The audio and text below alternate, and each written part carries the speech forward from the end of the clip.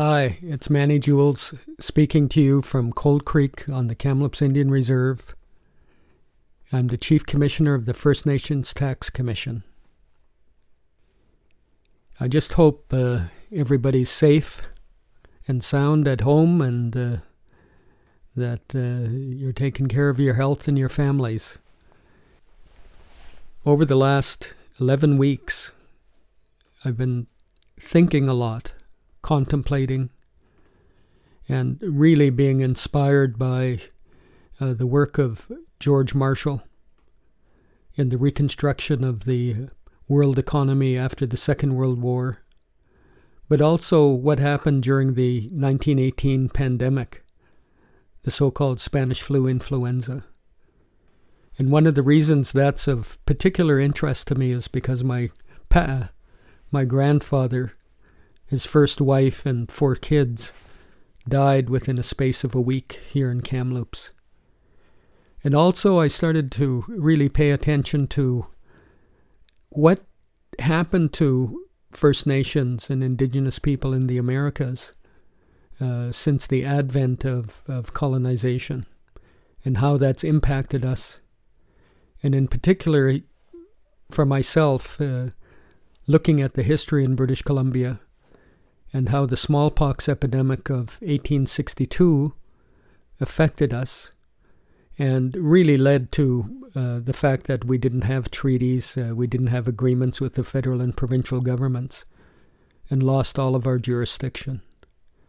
And so when I think about what's happening right now with COVID-19 and really the complete dependence that First Nations have got on the federal and provincial governments, primarily because of a lack of jurisdiction, and also because we don't have access to our own resources to be able to take care of ourselves.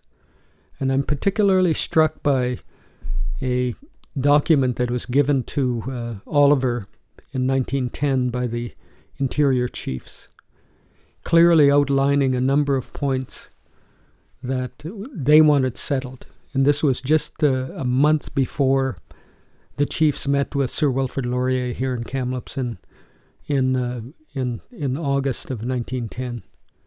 So the Oliver statement was in July. And so anyway, when I read this document, what really struck me was the fact that the chiefs were talking about they needed doctors, they needed education, they needed an ability to be able to have the resources, have a proper land system so that they could compete with whites. All of the things that are still prevalent today. And I strongly believe that the roots of their statements go back to the smallpox epidemic of 1862-63. And the reason for that is Chief Louis from my community was born in 1832 and was a chief, declared chief of my community in 1852, virtually, well, not virtually, but 100 years before I was born. And he passed away in 1915. And so would have been chief at the time of the smallpox epidemic and survived. And I can't help but think and believe that when he was trying to address the governments to have a fair and just settlement of the land question, in the back of his mind, he didn't want a repeat of what happened after the smallpox epidemic. The fact that we couldn't look after ourselves any longer, that a lot of our spiritual beliefs were impacted because of the advent of the church. Also, a lot of our traditional medicines and herbs couldn't cure what we were facing with smallpox. And of course, there are many, many other pandemics that affected us, even going back here in British Columbia to the 1700s. But the living memory of Chief Louis and Johnny Chalhitsa definitely went back to the smallpox epidemic of 1862.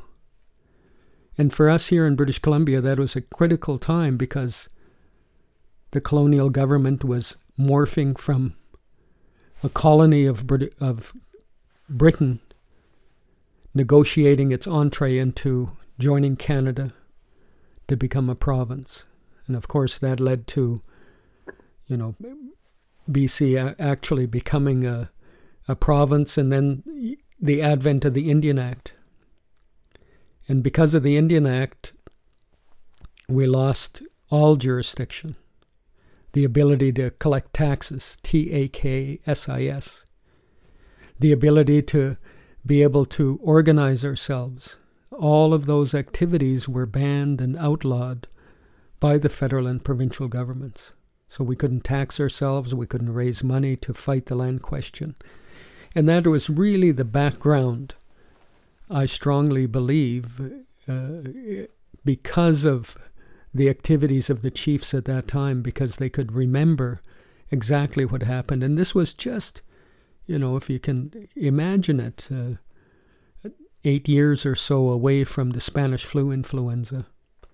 And my pa was born in 1887. And so was a relatively young man during all of these processes. And so during the early part of the pandemic here, isolated in our home, I couldn't help but think about the plight of all First Nations right across the country. Thinking about how they were doing, how little resources we've got to be able to deal with this in a very real way. The complete lack of infrastructure, the complete lack of doctors and nurses, all of the things that other governments are able to muster and bring to bear. And then I started turning my attention to what was happening in the United States. And that happened as a result of two things. The First Nations Tax Commission has got a working agreement with the Land Tenure Foundation out of Minneapolis, St. Paul, and of course, over the last number of days, there's been a lot of controversy about what's happening in Minneapolis, St. Paul. And also the tribes dealing with taxation in the United States. We signed a memorandum of understanding to work with them. And I couldn't help but think about the visit we had in Santa Fe last year and the drive through the Navajo reservation and the complete dependence, again, that the tribes in the United States have got on the federal and state governments. Because after COVID was announced, of course, all of their income was initially, not initially, but it just immediately dried up because of their dependence on what I call a loophole economy. Casinos, primarily. And in September, I had a chance to visit the president of the National Association for Taxing Tribes in Tulsa, Oklahoma. And at that meeting, there was other representatives from Oklahoma, and every one of them had a casino. And so I've reached out to them, just wishing them, good health, looking forward to a future where we can communicate more directly and begin to help one another. And I also started to reach out to my good friend in New Zealand from the Ngaitahu, by Christchurch, the South Island of New Zealand, Tamari. Just wondering what they were doing, because the initial reports that came out of New Zealand was that potentially a quarter of the elders in Maoridom could pass away. And fortunately, because of the early actions of the New Zealand government, that hasn't happened. But unfortunately, by the same token, when you look at what's happening in Navajo country, the highest rate of infection of COVID-19 per capita in the United States, and the complete dependence that they've got on the federal government. And of course, like us here in Canada, there's never enough resources. And in my estimation, there will never be enough resources until we get a reconstitution of our jurisdiction, particularly over land and resources, so that we can basically begin to look after ourselves. So right around the early part of the shutdown, I attended a meeting with the Shuswap chiefs and at Squamish Health Society buildings. And I spoke to them, reminding them of what happened in 1918, that there's very real potential of people dying, that we're basically repeating ourselves to the federal and provincial governments, saying that we need jurisdiction so that we can look after ourselves, that we need doctors. When I think about Navajo country, one of the first persons I talked to about what was happening there was my deputy commissioner, Chief Commissioner David Paul. His dad, Pat, is married to a Navajo lady. And within a very short period of time, she lost 3 aunties and numerous cousins. And last summer, myself and my family drove through the Navajo reservation. And just so you know, it's like 16 million acres. It's got, Monument Valley. It's just an incredible piece of land. And I couldn't help but think about that trip during this time period. And the fact that when you look at the huge expanse of the reservation and learning later on that there are 13 grocery stores in 16 million acres. The fact that the majority of Navajo people don't have running water. It's just, in overcrowded conditions. And so, like us here in Canada, we're ripe for a pandemic. And because we have no jurisdiction to look after ourselves and being wholly dependent on somebody else, it's just, for me, it becomes really demeaning. Knowing the proud history of our past and the fact that we're now having to literally beg for government programs. And some of the recent statistics clearly show that we're getting about 50% of what other Canadians are getting in terms of program delivery for COVID-19.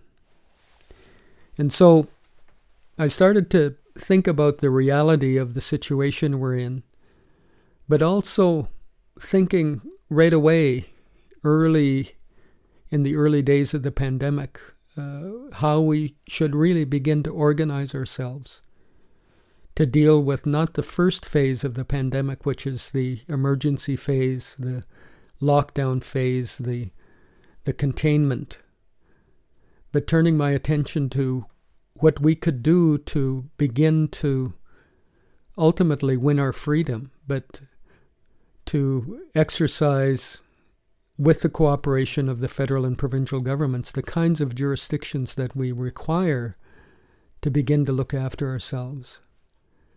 And one of the most compelling books I read during this period, the great influenza, the epic story of the deadliest plague in history. I just absolutely love this quote. Those in authority must retain the public's trust. The way to do that is to distort nothing, to put the best face on nothing, to try to manipulate no one.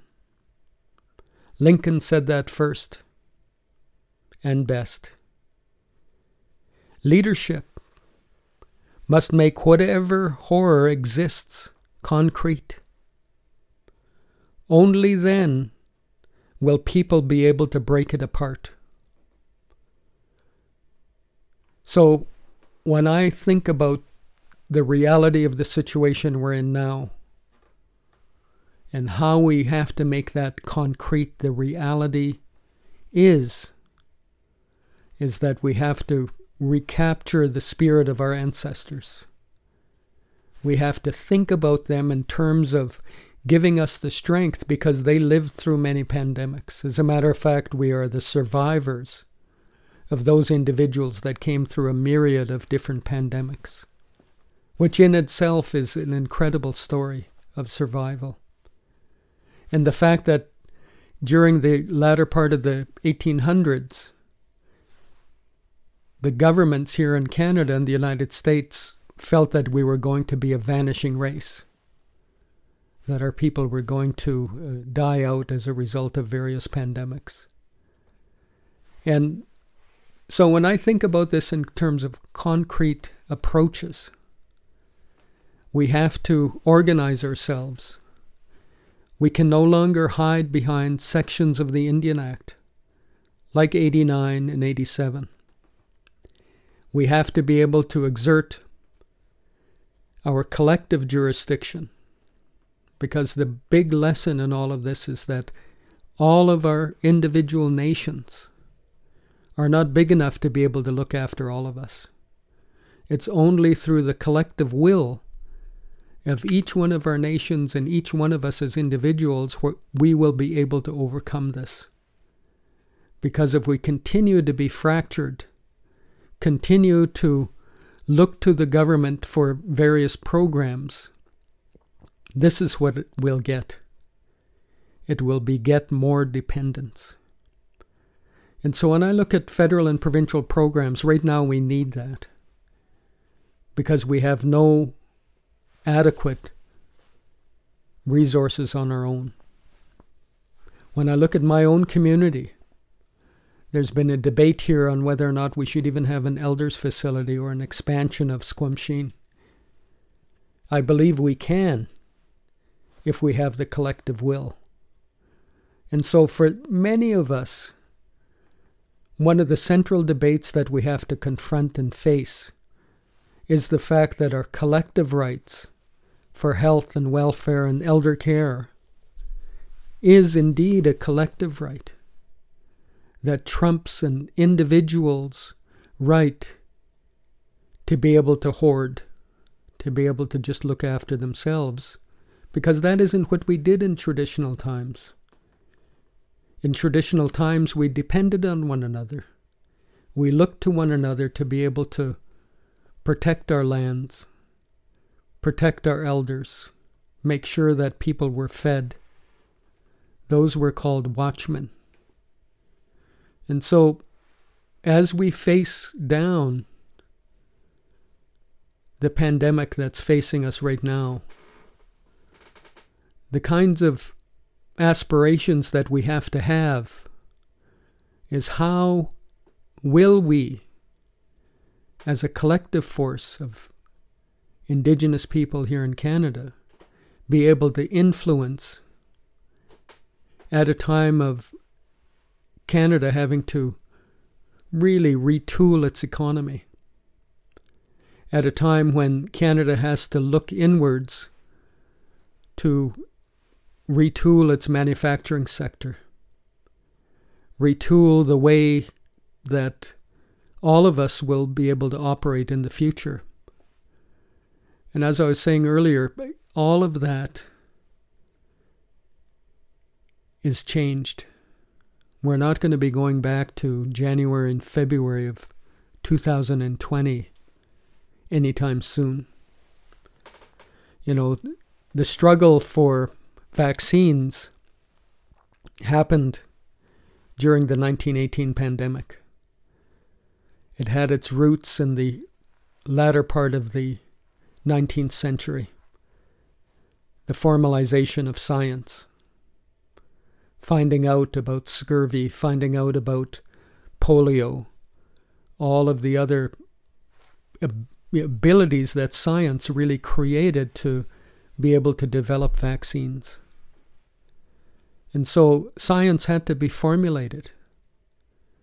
There was a lot of quackery at the time of the 1918 pandemic. And you can see it even now. People were in denial that it was even happening.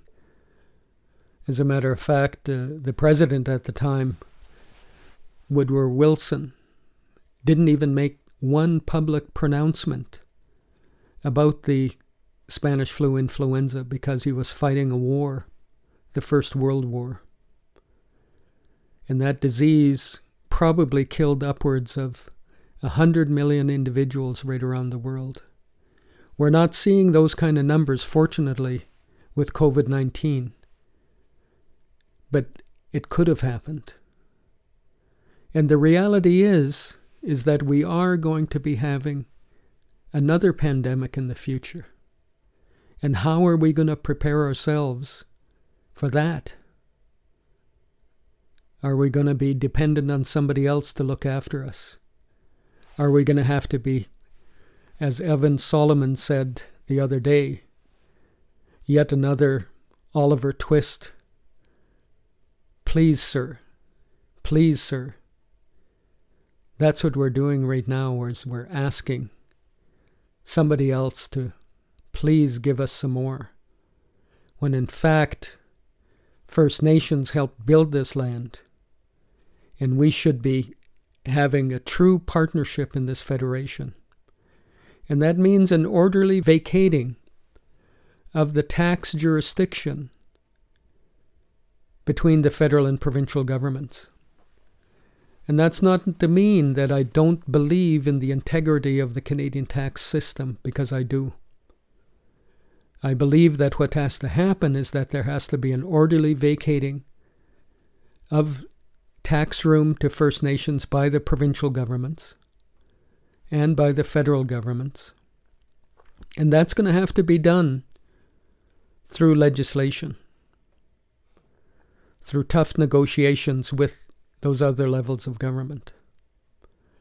And I believe that the way we have to approach it is on the basis that we're prepared to begin to look after ourselves, that we're tired of depending on somebody else to do something for us, that we need our own infrastructure institute to facilitate building not one elders care facility, but many right across this country, that our communities need potable water, that we shouldn't be just building one water system or sewer system, but many, many right across this country, that we need business-ready infrastructure so that we can have a diverse economy, one that fully participates and is integrated within the Canadian and therefore global economy. And the basis of that has to be an organization for economic development and cooperation, so that there will be a development of standards. Because when you take over responsibilities, you've got to be able to take over and think about the liability as well. And we don't want to have a Walkerton in our communities where somebody's going to be dying as a result of contaminated water sources. That's why set standards are critically important. We want to be able to build infrastructure that'll last many generations. Yes, infrastructure has to be maintained. Yes, infrastructure has to be developed in conjunction with the federal and provincial governments, but I believe strongly that that's one area where there can be support by the federal and provincial governments to work with us and begin to divest themselves of some of the tax room that they've got so that we'd be able to look after ourselves. So infrastructure, in my opinion, has to be a key component of the rebuilding after COVID-19. And so when you think about that particular institution, I think that we need training facilities, because a lot of these operations have to be manned 365 days a year, 24 hours a day. It has to be accredited. And so that's going to require federal legislation. And I am calling on the federal government to enact its processes as quickly as possible during this pandemic, so that when we reach the end of the tunnel or come out of the tunnel, we'll be ready with shovel-ready projects.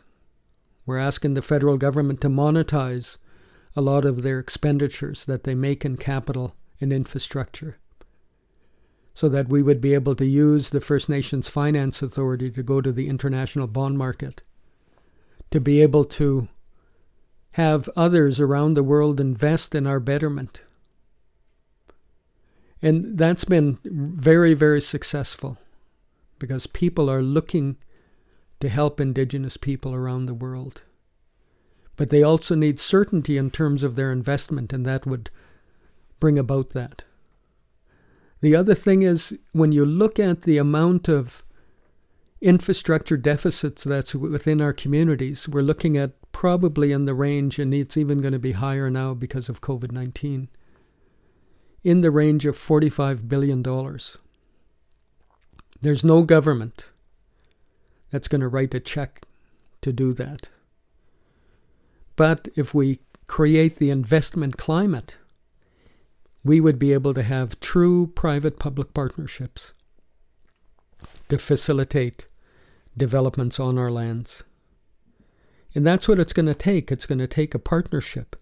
It's going to take institutions that create standards that we willingly are going to be a part of. And I believe the First Nations Management Act is the vehicle to be able to do that. The other thing that we're going to need, I believe, is a proper land title system. Because our lands are not, as in the words of our ancestors, able to compete on an even footing with white people or white institutions, as they said back in 1910.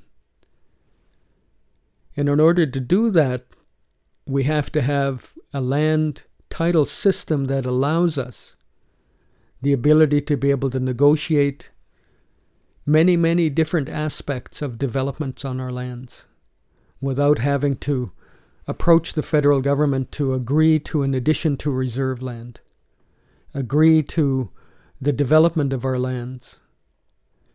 And I hope that the First Nations Lands Management Act will be able to facilitate some of those developments. But it's going to take standards in that particular area as well. When I think about Tsawwassen and their development of their treaty, you had the federal government survey the lands, you had the provincial government survey the same lands, then you had the Tsawwassen people themselves surveying the same lands. And so when you look at surveying, just as one example, that's going to have to be coordinated on a national level. Land transactions are going to have to be made easier. It can't take forever. In the words of my dad, we have to be able to move at the speed of business. And we can't do that right now, because fundamentally, Indian reserves are still owned by Her Majesty. Queen Elizabeth doesn't even realize that. But that has to change. And so we have to use Section 9124 of the Canadian Constitution to be able to facilitate legislative change. And it isn't about doing away with one's national identity. I'm Secwepemc and always will be. But I strongly believe in national institutions. Because without all of us working together from sea to sea to sea, we're not going to have the strength and the will to be able to accomplish what our ancestors always talked about. And those are high aspirations. And so, as I've been sitting up here in the mountains, those are some of the thoughts I've been having. Is thinking about what role we will have after phase 2 and phase 3 happens. Will the federal and provincial governments begin to move? I've been paying particular attention also to the discussions between First Nations leadership and the federal government and the provincial government, and the myriad of programs that both have been giving to the citizens. And a lot of our communities and individuals, because they haven't been incorporated and therefore don't pay a tax, are not eligible for a lot of the federal programs that are eligible or that are open right now. A lot of the provincial programs, like stumpage, is not available to our communities. And therefore we lose many opportunities because we're not in a position of being a true jurisdiction on this land. And I believe that that has to happen collectively, because each of us on our own can't operate every institution. We just don't have the ability to be able to do that. And it's like the old saying of Tecumseh. Tecumseh was an incredible inspiration for me, and he's also been one now. His view, his world view, was that First Nations, or Indian nations as he looked at them then in the 1700s, had to work together. That a bundle of arrows were stronger than one arrow. And he spent his life fighting for that. And that's what we're going to have to do now. I look at my time and all of us as being finite. One of my aunties just passed away last week, and it was really strange to have a COVID-19 funeral for her. She didn't die from COVID-19.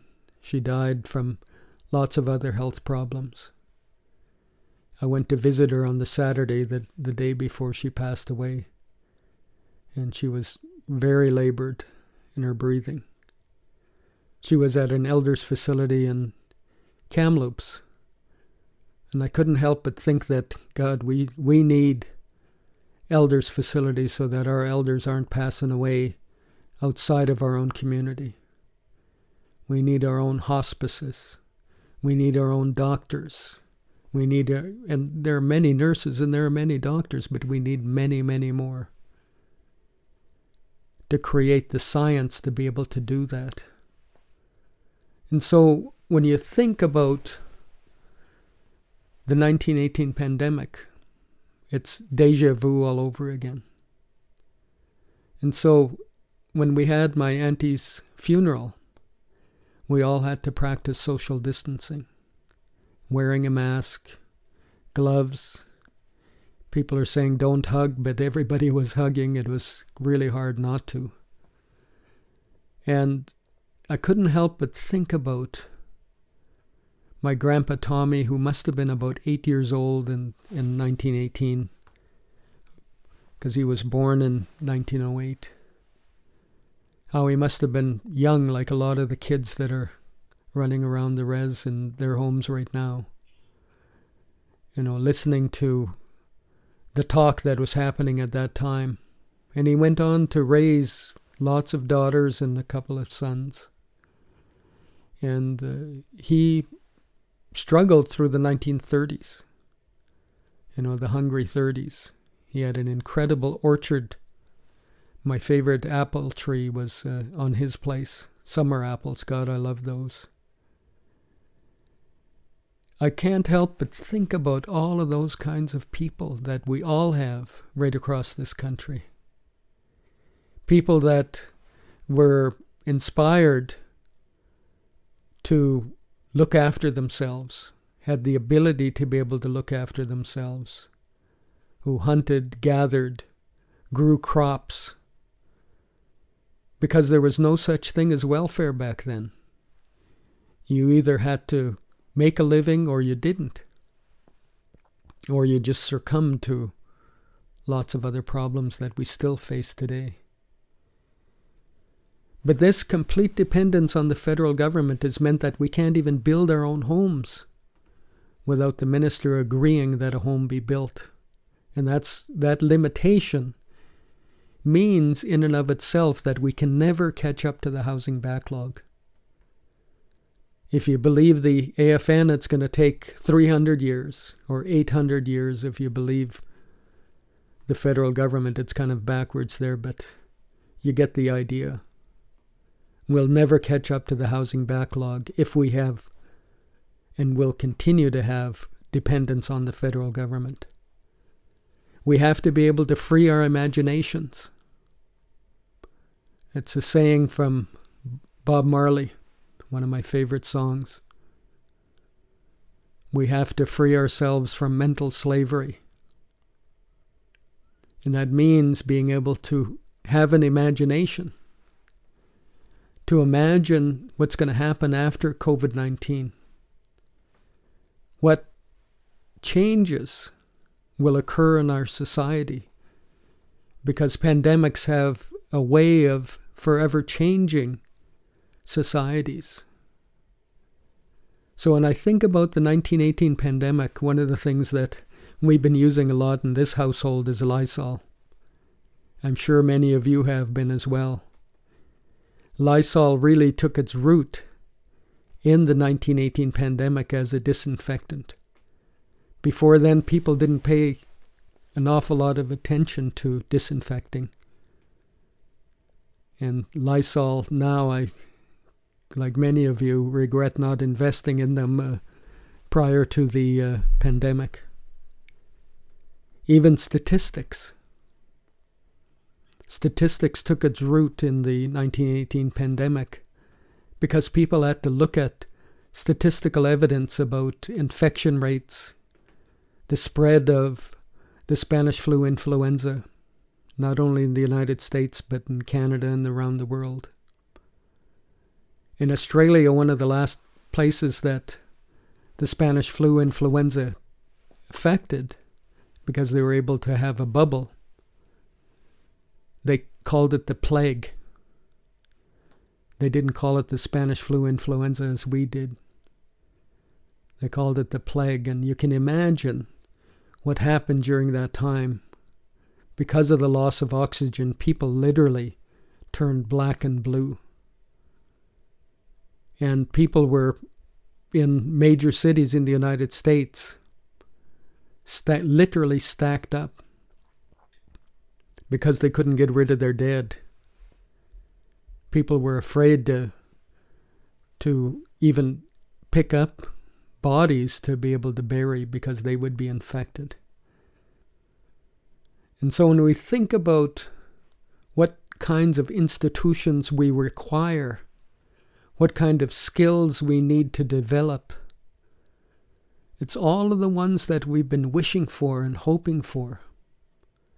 We need more doctors to be able to look after our infirmed, just like our elder chief said in 1910. We want doctors. The reason they said that is because of their own personal experience. They said we need education. And as my cousin would always remind me, education is a double-edged sword. It can either be used as a tool or a weapon. And we have to turn education into a tool that will help us rebuild our nations, rebuild our communities. We need an educated population. And in order to do that, we need to have schools. We have to have our own curriculum. We have to be able to have our own language programs. But we can't do that with complete dependence on the federal and provincial governments. But the retooling of our own economies, because we've been just dependent on a loophole economy as well as one that is dependent on somebody else to fund, is going to be an interesting challenge for all of us. It's going to require an incredible imagination. An imagination that we can't really fathom right now because we can only imagine it. We can only hope for that. But how you do that is by creating the institutions to facilitate it, because it's got to move beyond a wish. It's like somebody hoping and praying that they're going to win the lottery one day, myself included. But you have to be able to have an income. You have to be able to have the pride of that income and the pride that comes with individual home ownership, individual businesses, contributions that we will make to our own betterment, the collective strength that we've got to have as First Nations. Those are the kinds of things that I think about. What do we need to do? How can we harness the intelligence, the strength that we've got within our communities? You know, you just think about for a second the artists that we've got. And they've been very successful in terms of promoting themselves and in terms of developing the marketability of First Nations art. And, you know, that goes right back to what I call the Indian Group of Seven, including Norval Morrisseau, Alex Janvier, and others, that laid the groundwork for artists today and the contribution that they make to the economy. But artists, you know, that when they create something, they own it. They own the copyright, the trademark. You can't reproduce it without their permission unless they sell it. We're not in that position collectively. You know, the contributions that our people have made over time is incredible. The canoe, the snowshoe, words like puma, poncho, heroes like Montezuma, Geronimo, and others. Chief Joseph is one of my particular heroes. I just love what his saying was, "Let me be a free man." That's what we need now. We need freedom. And with freedom comes responsibility. And I believe that we're grown up enough to be able to accept that responsibility and to be able to move forward. But we have to do it within the context that our ancestors talked about. Our ancestors talked about, let us work together so that each of us will be great and good. That means working with the federal and provincial governments.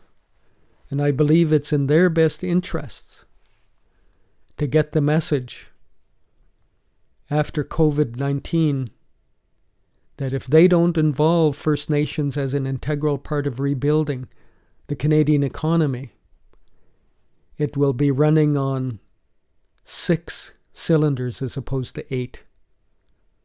Maybe I should say 5 cylinders, because we have to be able to work as the First Nations, the Inuit, and the Métis. All of us as Indigenous people have got a proud history in this land. And so when I think about the smallpox epidemic, that really led to the colonization of British Columbia because we didn't have the population anymore. The first smallpox epidemic happened in the latter part of the 1700s, decimating the majority of our population, followed by, less than 100 years later, another smallpox epidemic that even wiped out more villages. Our Shuswap nation lost a considerable amount of villages. We literally abandoned villages and moved in with others, just like what happened at Haida Gwaii. That's why at Haida Gwaii there is just Masset and Skidegate, when in former times there were many, many villages. And that repeated itself throughout Canada. And so when we think about this pandemic, we have to put it in context. We have to be able to think about and think our way out of it, because without an imaginative thinking and discipline and developing a wherewithal of, like our ancestors always talked about, to never give up. That's why, in the midst of all of this, I'm optimistic. I'm optimistic that there will be a change in our communities that opens up more sharing amongst us, that opens up the fact and the concrete reality that if we don't work together, we'll never be able to break that concrete as individuals. Only as a collective force will we be able to break down those concrete barriers. So, I'm optimistic, as I always have been. I get that from my ancestors. I get that from the stories that I've heard over the years, all of the myriad of speeches, all of the joking that I've heard. Despite all of the hardship, one of the things that we've always had has been humor. Some of it's black humor. But in this time of need, what's happened is our communities have started to come together as individual communities, as nations. And we have to translate that to a national approach to dealing with our individual needs. And that means, and it's going to require discipline. It's going to require the political will of the federal government to finally let go of its fiduciary responsibility. I'm not a fan of fiduciary responsibility. When I think about fiduciary responsibility, it's somebody else has to make a decision for me. I'm grown up enough to be able to make my own decisions. That was really driven home to me when my brother John passed away. And I went to Indian Affairs and I said, I'm John's older brother. I want to be able to look after his will, as he had asked me to do. And they said, who are you? I said, well, I'm John's older brother. They said, well, you could be number 10 in line as far as we know. We have the responsibility to deal with it. And that was true. Indian Affairs was going to give away his house, going to give away his land. Those kinds of things happen as a result, a direct result of the Indian Act. And because there's no consensus around getting rid of that colonial piece of legislation, I reached the conclusion that the only way we could deal with it is through optional legislation, so that we could bind together those who are willing to move together in lockstep. And that's been a successful approach. The First Nations Management Act has been the most successful piece of legislation in Canadian history. And it has its roots in the philosophy of my dad, when he talked about we have to be able to move at the speed of business. We have to be able to look after ourselves. We have to work hard. We can't accept that something's going to be given to us for free, because every inch of ground that we've ever won has been through the blood, sweat, and tears of hard work. And so, when we think about the future, it's not going to be an easy path for us.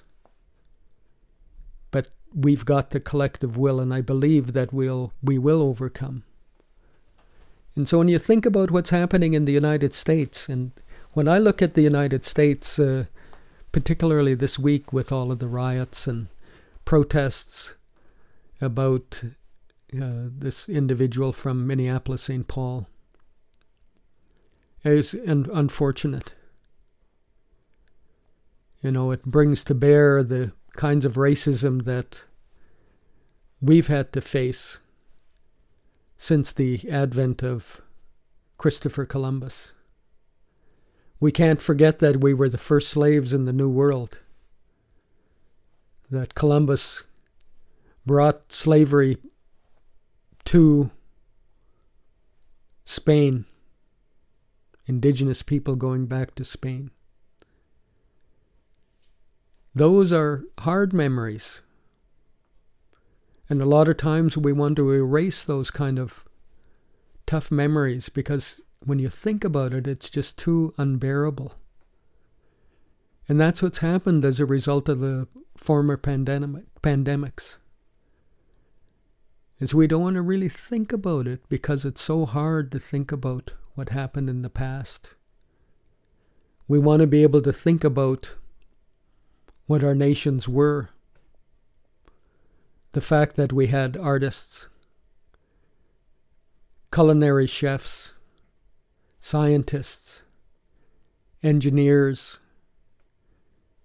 everything that made up a complex society we had. And we had it all over the Americas. And how do we reclaim that? That's one of our challenges. So, the Indian Act has to go. Because there's no consensus, we have to develop optional legislation. That piece of optional legislation is and has to be one of the first pieces is the Infrastructure Institute. So that we can bring our collective will to building schools that we need, health centers that we need, water systems, sewer systems, roads, major projects. All of those things can be brought about if we choose to work together, and we have to. I think about what happened in the past, but at the same time, because we've survived, I think about the strength that we've got in our communities and all of you as individuals. That's why this podcast for me is really important, is to reach you as an individual. Hopefully to inspire you a little bit to work along with us, as my dad would say, does he think like us? So that we've got a philosophy, not only of goodwill and cooperation with those who have colonized us, but also goodwill and cooperation amongst us. But more importantly, that our nations are made up of individuals that you represent as individual listeners. And I call on you to work with us and to work with your communities so that we can move forward.